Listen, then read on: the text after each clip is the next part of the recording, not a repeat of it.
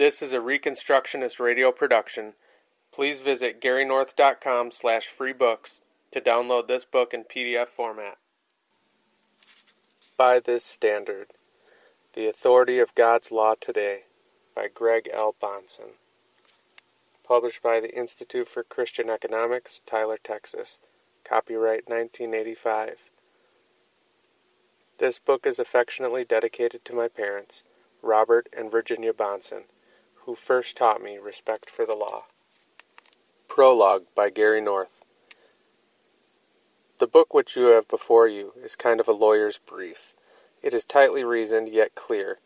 It covers the basic outline of the New Testament's case for the continuing validity of Old Testament law.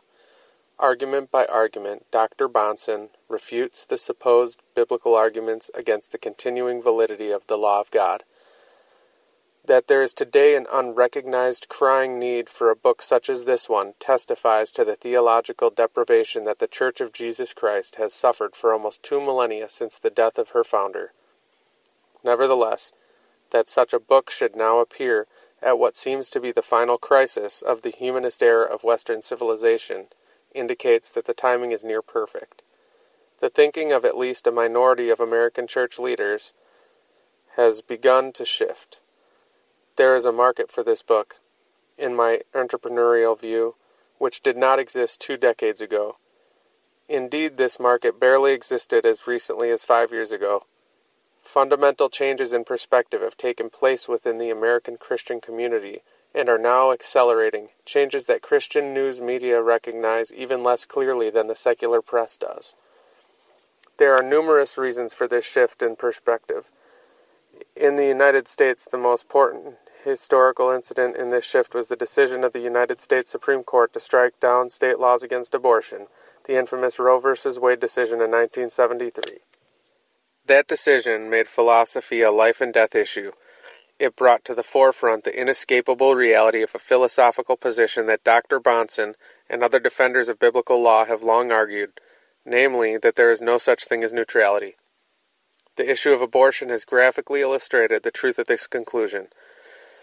Either the unborn child is left alone to mature in the womb, or else it is executed, in this case, by a state-licensed medical professional. It is illegal at present to commit an abortion for a fee unless you are a licensed physician. To do so would involve practicing medicine without a license, and the Supreme Court would uphold your being sent to jail for such a crime against humanity. Quote, humanity, end quote, being defined as exceedingly profitable medical monopoly. There is no third possibility, no neutral zone between life and death, except for the rare case of an aborted child who somehow survives the executioner initially and is born alive in the abortionist's office. This medical possibility has created havoc for humanism's legal theorists. It has been called by one medical authority, quote, the ultimate complication, end quote. Once out of the womb, must the abortionist regard the baby as a legal person, or can he legally destroy it? A legal dilemma such as this one can only arise in a civilization which has turned its back on God and His law. Humanist lawyers need humanistic principles of casuistry, the application of permanent general laws to concrete cases, in order to deal with such dilemmas, just as surely as Christian legal thinkers need biblical principles of casuistry. Yet Christian casuistry has been ridiculed by secular historians. We should not forget, it is never a question of casuistry versus no casuistry. It is always a question of what kind of casuistry. Biblical law and evangelism. As Christians rediscover that at one time in American history this was a Christian nation, and Western civilization was once Christian civilization, the question then arises, what makes a Christian society appear visibly different from any other kind of society?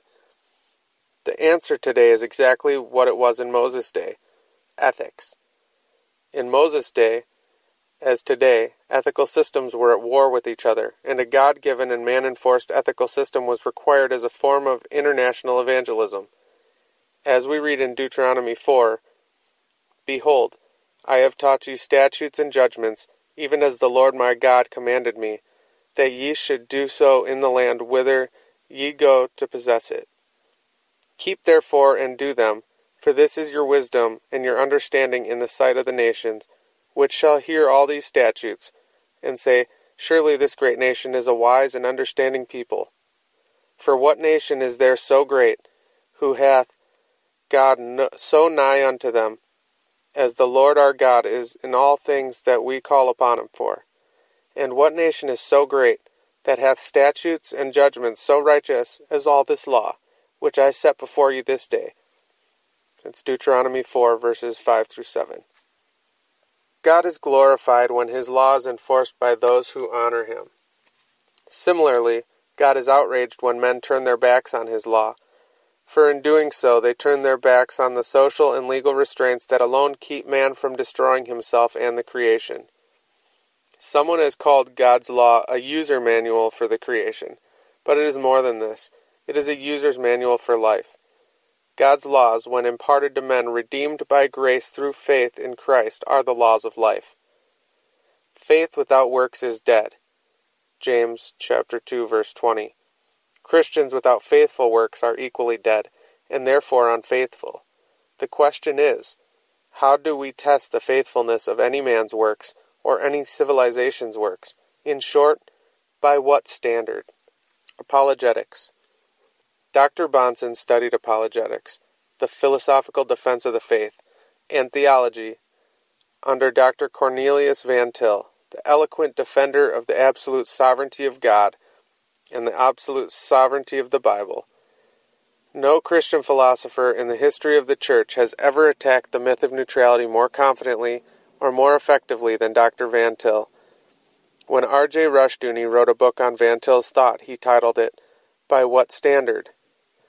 This was appropriate, for it has been Van Til more than anyone in church history who has thrown down the challenge to self-proclaimed autonomous man to defend his standards apart from God, while Van Til has continued to defend the Bible in terms of the Bible. There is no philosophical strategy that can work, and there is no strategy that has ever worked, except this one, to challenge the lost in terms of the revelation of God in his Bible. The autonomous emperor has no clothes. Covenant breakers have no internally self-consistent philosophical response. By what standard can man know anything truly? By the Bible, and only the Bible, Van Til answered, in volume after erudite volume. God is glorified when his law is enforced by those who honor him.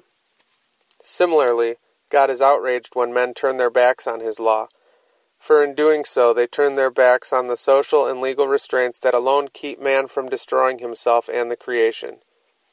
Someone has called God's law a user manual for the creation, but it is more than this. It is a user's manual for life. God's laws, when imparted to men redeemed by grace through faith in Christ, are the laws of life. Faith without works is dead.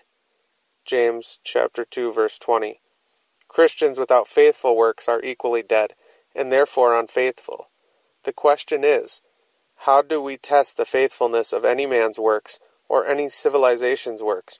In short, by what standard? Apologetics. Dr. Bahnsen studied apologetics, the philosophical defense of the faith, and theology under Dr. Cornelius Van Til, the eloquent defender of the absolute sovereignty of God and the absolute sovereignty of the Bible. No Christian philosopher in the history of the Church has ever attacked the myth of neutrality more confidently or more effectively than Dr. Van Til. When R.J. Rushdoony wrote a book on Van Til's thought, he titled it, By What Standard? This was appropriate, for it has been Van Til more than anyone in church history who has thrown down the challenge to self-proclaimed autonomous man to defend his standards apart from God, while Van Til has continued to defend the Bible in terms of the Bible. There is no philosophical strategy that can work, and there is no strategy that has ever worked, except this one, to challenge the lost in terms of the revelation of God in his Bible. The autonomous emperor has no clothes. Covenant breakers have no internally self-consistent philosophical response. By what standard can man know anything truly? By the Bible, and only the Bible, Van Til answered, in volume after erudite volume. Dr. Bahnsen is certainly a spiritual and intellectual heir of Van Til, as Van Til recognized early in Dr. Bahnsen's seminary career. Dr. Bahnsen is a trained philosopher and a rigorous logician. Indeed, he writes more precisely than Van Til. There is a price to pay for this precision, however, both for the author and his readers. The author suffers from a narrower market, and readers must think precisely in order to follow the arguments. Not that many readers are sufficiently self-disciplined to take up the challenge. It is not that Dr. Bahnsen's exposition is difficult to follow. It is that one must pay attention in order to follow him. This requires previewing and reviewing. It also requires readers to remember the outline of the arguments that have been presented in earlier sections. Read and reread pages 45 through 47. Dr. Bahnsen requires of his readers the ability and willingness to pay attention, not a high IQ. His glossary provides definitions for technical terms. Use it. His performance in this book is admittedly unexciting. He considers the standard arguments that have been used against the idea of the continuing validity of biblical law, and he exposes them, one by one, as illogical, anti-biblical, and productive of great harm. He shows not only that these arguments are wrong logically, but also that they are wrong morally. He wraps his opponents in an exegetical net. The more they struggle, the more ensnared they become. He never names them, but you can hear them screaming anyway. His performance could also be compared to a man who milks a poisonous snake. He operates methodically, without visible emotion, and precisely. Eventually, the snake is rendered harmless, temporarily, until the poison is again manufactured by its system. Then it's another round of milking, with yet another argument being squeezed dry of logical and biblical content until the snake is exhausted. On and on it goes until the snake finally dies or has its fangs extracted. To appreciate the technician's efforts, however, the observer must recognize the danger of the poison and the seriousness of the operation. The observer should also not be surprised that from the start to finish, there is a lot of outraged hissing going on. What is notable about Dr. Bahnsen's previous writings on biblical law has been the dearth of published criticism. Theonomy and Christian Ethics appeared in 1977, and it received considerable verbal criticism. Murmurings might better describe the response. But there was not much published criticism, and what there was cannot be described as a serious threat to Dr. Bahnsen's case. A few critical essays appeared, but only one was of any academic significance. Dr. Meredith Klein's and Dr. Bahnsen's subsequent response ended the debate. Whenever I reread the two essays, I am reminded of that 5-second underground cartoon, Bambi Meets Godzilla. Bambi is skipping through the forest when a giant reptilian foot squashes him. End of cartoon. In the case of Dr. Klein, end of the debate. There was no rematch. The most amusing aspect of this historic confrontation is that Bambi initiated it. Bullies and Weaklings. This book's introduction to the question of the continuing validity of Old Testament law is not definitive. It is only an introduction. It should not be regarded as a final statement of the theonomic position. Theonomy and Christian Ethics is an extended defense of the case which is presented in this book. Rushdoony's Institutes of Biblical Law, James Jordan's Law of the Covenant, and my own economic commentary on the Bible, the Dominion Covenant, are also examples of how biblical law can be successfully applied to contemporary social issues and policy making. There are those in the Christian community who will immediately reject Dr. Bahnsen's thesis, but their voices are growing increasingly shrill because of their desperation. They are under siege, from Bahnsen on their right and from secular humanism on their left. Their numbers are thinning even more rapidly than their hair. A younger generation of Christian activists is in no mood to take seriously lame traditional excuses for not challenging humanist civilization in the name of biblical principles. These younger men are tired of being pushed around by God-haters. More significantly, they have begun to recognize that the church is not culturally impotent, and God's law does not lead to impotence.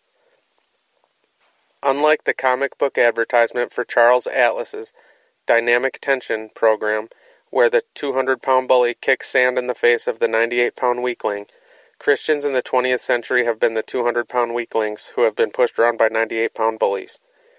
Like Samson without his hair, Christians without God's law are impotent and have been regarded by Philistines throughout the ages as drudges to be misused and humiliated publicly if the opportunity presents itself. What Dr. Bahnsen is proposing is that we flex our muscles and knock the pillars out from under humanism's temple. But this time we should push from the outside of the arena, not pull from the inside. When it comes to social collapse, let the Philistines of our day be inside. Let us pick up the pieces. The much-abused traditional slogan, "We're under grace, not law," is increasingly recognized by intelligent Christians as an ill-informed and even perverse theological defense of a perverse cultural situation. Quote, "We're under a God-hating humanist legal structure, not God's law, and there's nothing we can do about it." End quote.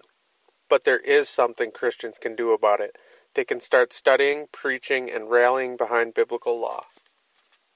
It is unlikely that antinomian critics of biblical law can be successful much longer in withstanding the pressures of our era. A growing minority of Christian leaders now recognize that they must come up with valid social alternatives to a collapsing humanist civilization. A humanist order which they now seek to embarrass and even destroy, if possible, if they are to escape the fate of those who now live under the self-declared sovereignty of self-proclaimed autonomous man. The bus will crash unless. There is an old political maxim that says, "You can't fight something with nothing." The wisdom of this maxim has been demonstrated for over half a century. Christians have been impotent to stop the drift into social disintegration. Now at last they are feeling the cultural pressure. Their children are at last being visibly assaulted by the perversions of this age. Their churches are now being threatened by some federal bureaucracy. They are now becoming aware of the fact that they can no longer remain as silent participants in the back of humanism's bus unless they are willing to go over the cliff. They are slowly beginning to understand that they can't get off this speeding bus, although a theology of backdoor escape has been popular until quite recently.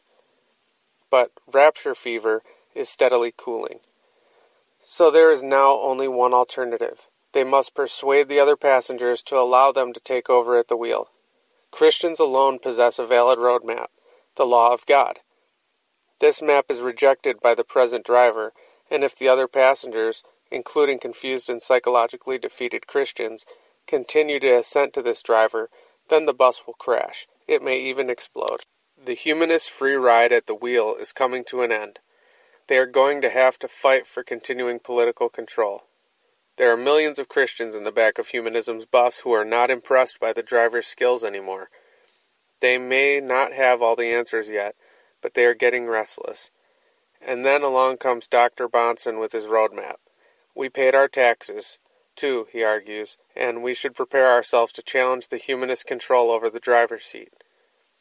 This book is a preliminary defense of the continuing reliability of the roadmap which God's people were given at Sinai. More than this, it is a defense of the idea that there is only one roadmap which is accurate. There are many, many other maps that are being sold to Christians and humanists alike, but they all have one thing in common. They are inaccurate.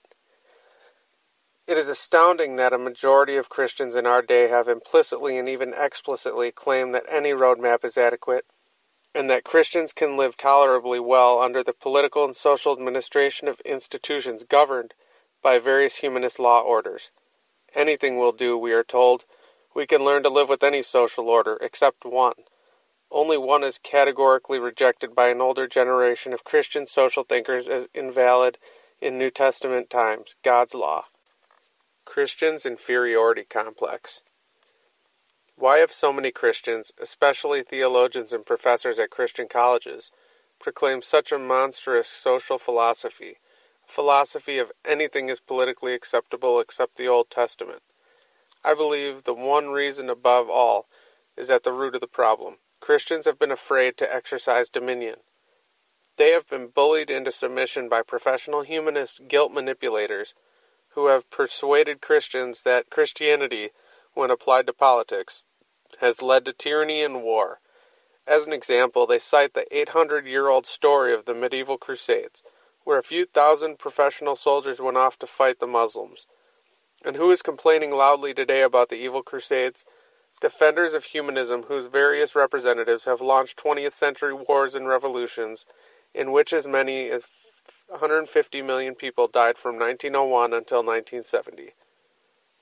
These same critics have complained repeatedly about the Roman Catholic Church's burning of the occult magician Bruno, or Calvin's approval of the burning of Unitarian Servetus, with the enthusiastic approval of the Catholics, who were also after him, and who tipped Calvin off when Servetus came into Geneva 4 centuries ago. Compare these two events with the atrocities of Stalin, who killed 20 to 30 million Russians in his purges in the 1930s, including 1 million Communist Party members, plus an additional 10 million who died unnatural deaths during the famines produced by his forced collectivization of agriculture. Then there is the continuing atrocity of the Soviet Union's concentration camp population, which has probably included about 1/3 of the Soviets' population over the years, with at least 1% of the entire population in the camps at any given time. This slaughter took place in the 1930s without any significant criticism in the prestiged liberal humanist press for the next 20 years. Malcolm Muggeridge, a reporter for the Manchester Guardian in this era, says in the first volume of his autobiography that Western reporters and liberals knew what Stalin was doing. They approved of his ruthlessness. Even in our day, some apologists still exist.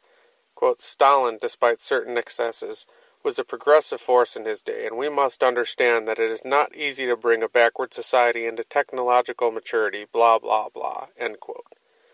Yet these same ideologues taunt Christians about the Salem witch trials in the 1690s, in which all of 20 people were executed, and which never happened again. In 1 year, Mao's policies killed 30 million Chinese. Spare Christians the guilt trips, please. Christians have until recently been humbled into submission by state-licensed, profit-seeking medical psychopaths who tell us that abortion is a morally valid way to control population growth and to solve marital and financial difficulties. A renewed interest in biblical law will unhumble Christians soon enough. It already has. People may ask, wouldn't biblical law lead to tyranny? I answer, why should it? God designed it. God mandated it.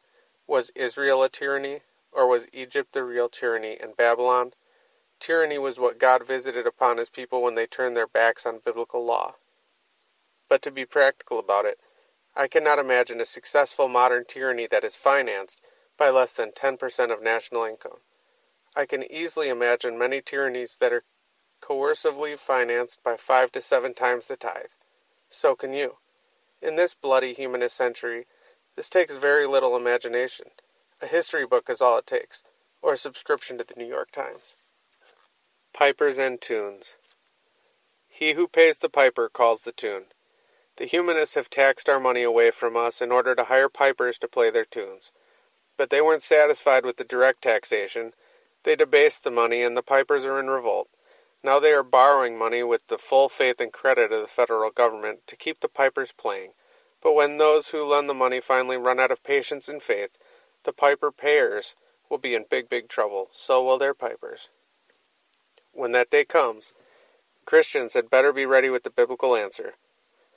Voluntary charity, the tithe to finance the church, and all levels of civil government combined limited by constitutional law to under 10% of the people's income. The state is not God, and is therefore not entitled to a tithe. Christians will pay the pipers voluntarily, and the pipers will play our tunes. Humanists can only cough up enough money to pay pipers when they have stolen the money with the ballot box by means of the politics of guilt and pity and the politics of envy. The gospel of Christ, when accompanied by faith in biblical law, destroys the psychological foundations of political guilt, pity, and envy. The humanist political end is in sight, and they are outraged. Psalm 2 tells us what God thinks of their outrage and how much good it does them. Conclusion. I will put it bluntly. No theologian of repute, or even disrepute, has successfully challenged Dr. Bonson's defense of biblical law during the last 8 years. I'll go farther. No theologian or Christian social thinker in our generation is capable of successfully challenging Dr. Bonson's general thesis because it's correct. I'll take it one step farther. we will not see any prominent Christian philosopher even attempt it, because enough of them know what happened to Meredith Kline. He was cut off at the knees in full view of anyone who bothered to read Dr. Bahnsen's response. Nobody is excited about the prospects of going up against Dr. Bahnsen in print. It leads to excessive humiliation. Yet, if someone from at least one modern theological camp does not respond, and respond soon, dispensationalist, neo-evangelical, Reformed, Roman Catholic, or Eastern Orthodox, then the intellectual battle is nearly won by the theonomist. It does no good for defenders of an older world and life view to pretend they can safely ignore a brilliant case presented for any new position, let alone the biblical position. If the establishment theologians remain silent for another 8 years, the theonomists will have captured the minds of the next generation of Christian activists and social thinkers. Once the younger activists and intellectuals are won over, the fight is in principle over. To the victors will go the spoils, the teaching positions, the satellite TV networks, and shelf space in the Christian bookstores, and maybe even secular bookstores, until they finally go bankrupt or go Christian. Now who will be the sacrificial lamb? Who wants to attempt to prove in print that this little book is the work of a heretic or an incompetent? Who will be the person to try to prove that this book's thesis cannot be sustained by an appeal to the New Testament? Who will then go on to refute theonomy and Christian ethics? A lot of very bright young men are waiting to hear from you, and then to hear from Dr. Bahnsen. Stay tuned for Bambi Meets Godzilla Part 2. Foreword. Quote, "But that's what the Old Testament said. We live in the New Testament times." End quote. Whether spoken out loud or not, this is the reaction that many Christians have to any suggestion that we should conform to some requirement of the law of God. A common working assumption is that New Testament believers are not expected by God to live according to Old Testament stipulations. It is erroneously thought that their ethical attitude and standards should be limited to the New Testament, almost as though the Old Testament is now nothing but a historical curiosity, rather than a revelation which is still profitable for instruction in righteousness. 2 Timothy chapter 3, verses 16 and 17. This book is written to stimulate Scripture-guided reflection on the question of whether the Old Testament law is still binding as a moral standard today. Such a question can prove controversial, and one will find there exists a large number of different answers posed for it. This book is by no means the last word on the subject, and it is not intended to be so. But it is a word which strives diligently to be faithful to the scope of biblical teaching about the law of God.